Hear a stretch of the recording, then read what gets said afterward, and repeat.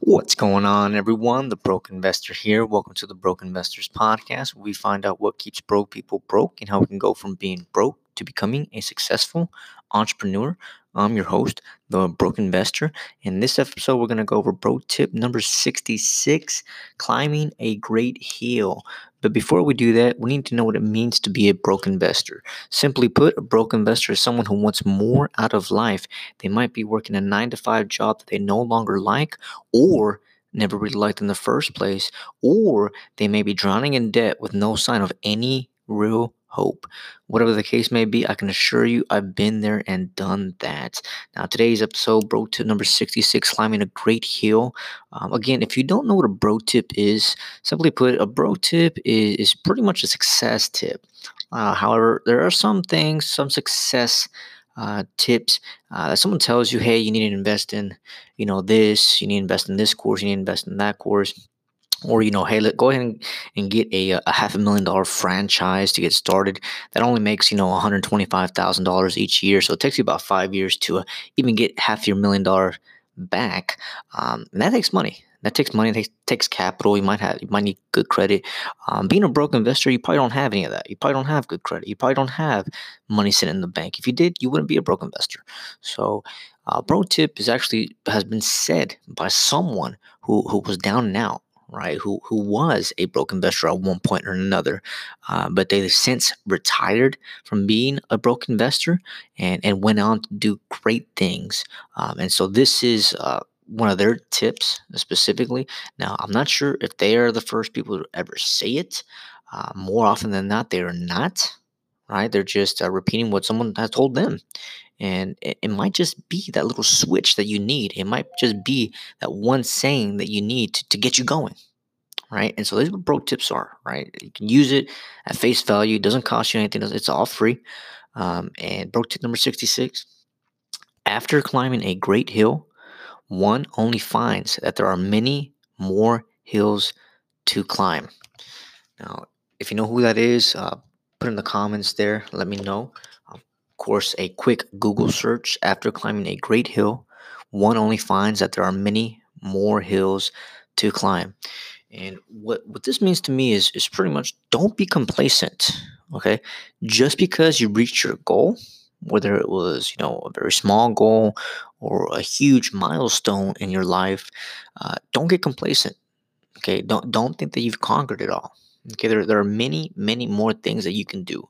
And, hey, if you've accomplished a really good feat, share that with the world, but don't be satisfied with that. Don't be complacent. That's the last thing you want.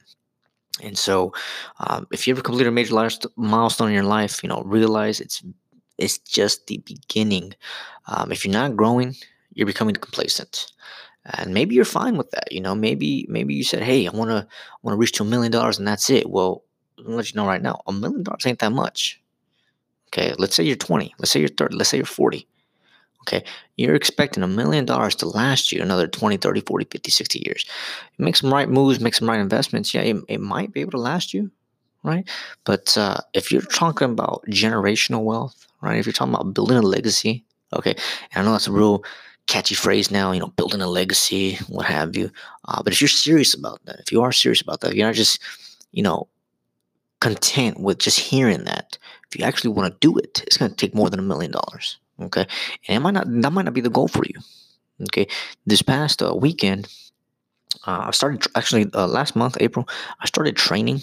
I started running again, and it has been a very long time since I ran. When I was younger, I was actually in cross country and I was in track, and I was very good runner, very very fast. I like the long distance runs, even in track and field. I was doing the 800, just the 2 laps, right? So half a mile. I always placed in the top three. But one accident happened. An accident happened with me, and I was in Mexico, in another country, and I stepped on a half broken beer bottle. Someone just left it there, being irresponsible, and the glass went inside my foot. And so they rushed me to the doctors, and they took the glass out and they stitched me up. Now, I didn't notice at the time, but there was still a piece of glass, about 2, 3 inches of glass still in my foot. They didn't remove all the pieces.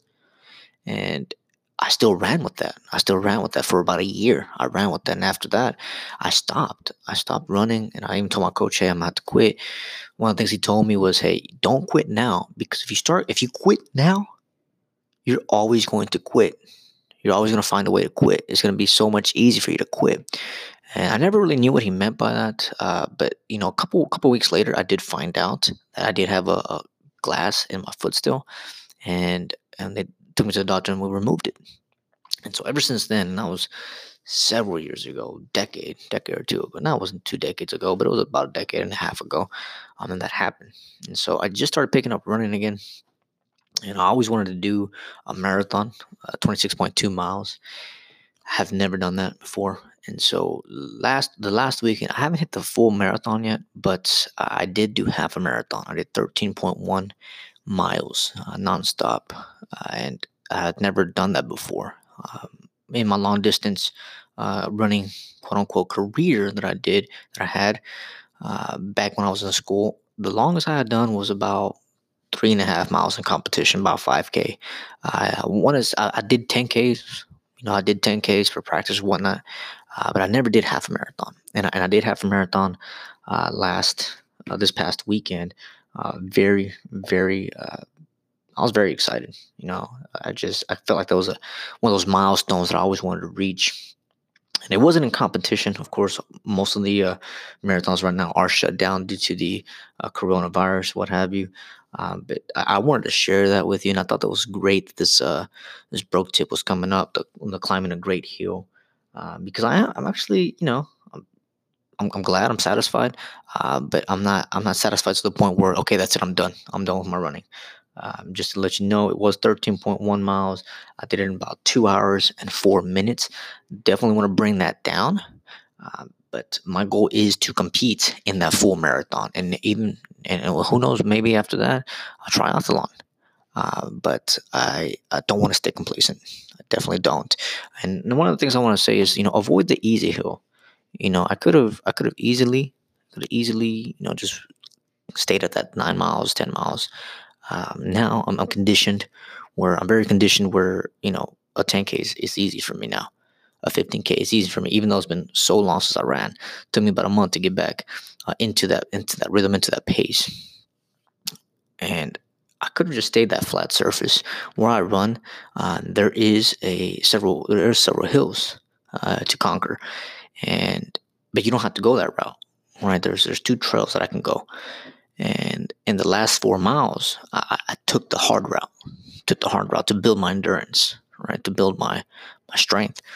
And if anyone's trying to sell you shortcuts to success, let me tell you right now, it's not going to be possible for that shortcuts. They might be able to help you with avoiding, pitfalls, right?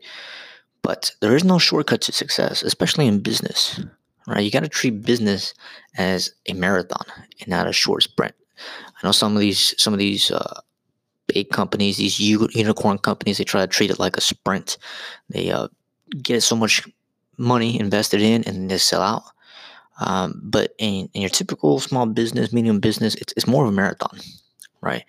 And so you got to pace yourself that way. You don't want to burn out too quickly before you even reach the top of the hill.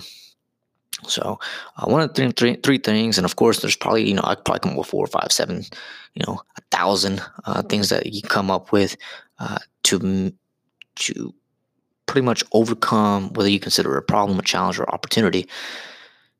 But the first 3 things that I say here is, don't let the fear of failure hold you back. I'm always, after that incident happened, I always felt like, hey, I don't want to fail. I was accustomed to, placing in the top in my age bracket, and knowing that I had the stitches, and once in a while I do feel that nerve come up, and my foot just messes up on me. But luckily, when I started training again, it only happened the first couple weeks. Now I don't feel it anymore, but I used to have that fear, like, okay, my leg's gonna mess up, and now I'm running 13.1 miles in one go, and I'm shooting for 26 miles pretty soon. but don't let it hold you back. Okay, and then focus on climbing your hill until you conquer it. I didn't think I was going to be able to hit that 13.1 miles anytime soon, and I was able to do it within a month and a half. But I'm not done. I'm not done yet. I still want 26 miles. I'm ready for 26 miles.